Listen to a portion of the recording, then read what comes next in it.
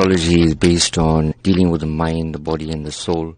Because I'm a universal astrologer, so dealing with people would obviously be something that wouldn't be a religious matter. It would be more for universal humanitarian matter. So I believe that the soul doesn't have a religion. Astrology is more about guidance.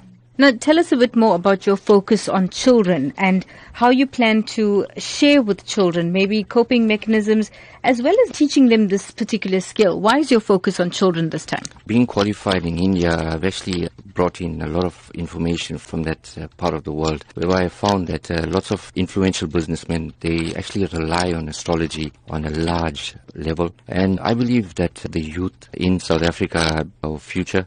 And if we give them a better understanding about themselves, not around us, we don't want to know anything around us. If we understand ourselves from within, we'll be able to adapt to the surroundings. From a teaching aspect in terms of astrology, I would actually advise them about character analysis, personality traits, more importantly about bringing out the best kind of qualities in them that will actually help them to grow and to become future leaders.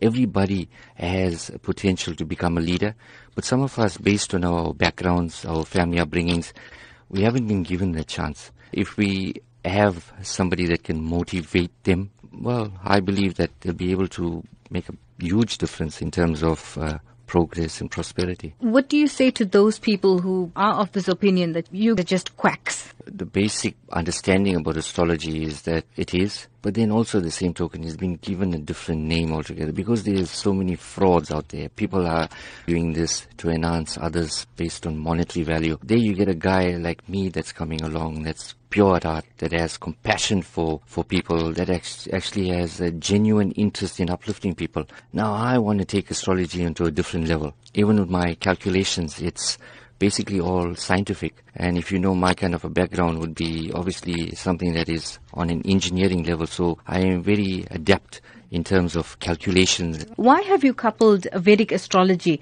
with life coaching? From an aspect of mind, body and soul, I think it's very important that if our souls are nurtured based on our upbringings, our bodies shine.